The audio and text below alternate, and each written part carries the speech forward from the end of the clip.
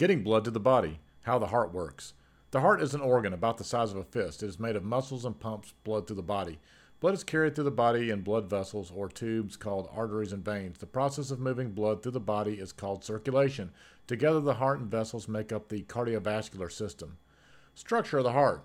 The heart has four chambers, two atria and two ventricles. There is a wall, septum, between the two atria and another wall between the two ventricles. Arteries and veins go into and out of the heart. Arteries carry blood away from the heart, and the veins carry blood to the heart. The flow of blood through the vessels and chambers of the heart is controlled by valves. Blood flow through the heart. The heart pumps blood to all parts of the body. Blood provides oxygen and nutrients to the body and removes carbon dioxide and waste. As blood travels through the body, oxygen is used up and the blood becomes oxygen poor.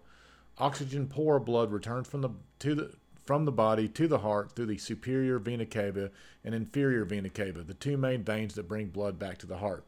The oxygen poor blood flows through the tricuspid valve into the right ventricle or the right lower chamber of the heart.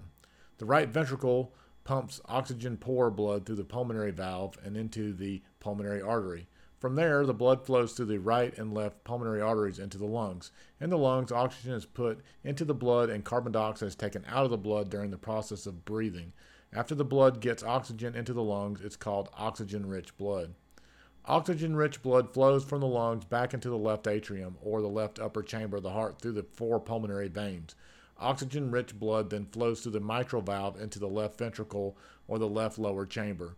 The left ventricle pumps oxygen-rich blood through the aortic valve into the aorta, the main artery that takes oxygen-rich blood out of the body. The way a normal pump works. Imagine a swimming pool sitting in a backyard. The water in the pool has to be circulated through a filter and rechlorinated many times a day. The pool pump and filter works in a closed-loop system, meaning that for the most part, the water that enters the pump from the pool will be pumped back into the pool. It starts by drawing water from both the pool and the skimmer and delivering it to the pump and the motor. Once it reaches the pump, the water passes through an initial filter called a strainer pot basket, then passes through the motor to your pool's cartridge filters, which remove any remaining debris and contaminants from the water. Next, the water is passed into a chlorinator where chlorine is added and returned to the pool itself. Now consider the kind of resistance the pump will encounter as water passes through the network of PVC pipes. The resistance to flow will probably be as minimal as possible to ensure the pump is able to work as intended. All the pump needs to do is continually move water through the circuit of pipes.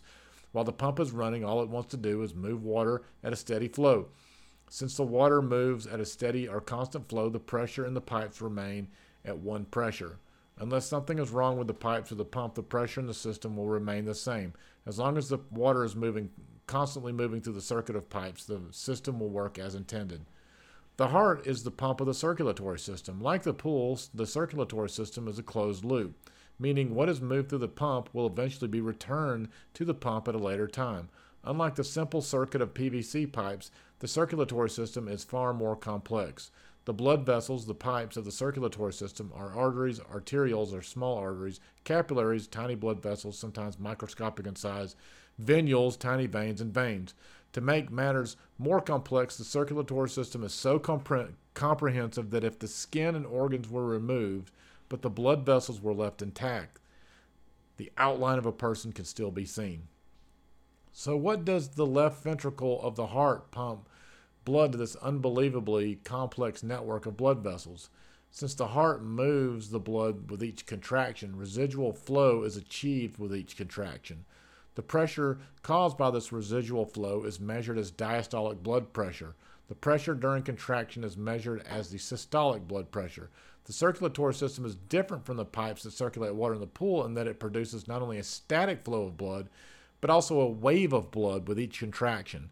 This dynamic pressure allows the heart to overcome the resistance encountered by the complex network of blood vessels, some of which don't always contain blood. So how does the blood arrive at the farthest parts of the circulatory system? It surfs there on a wave created by the contraction of the left ventricle.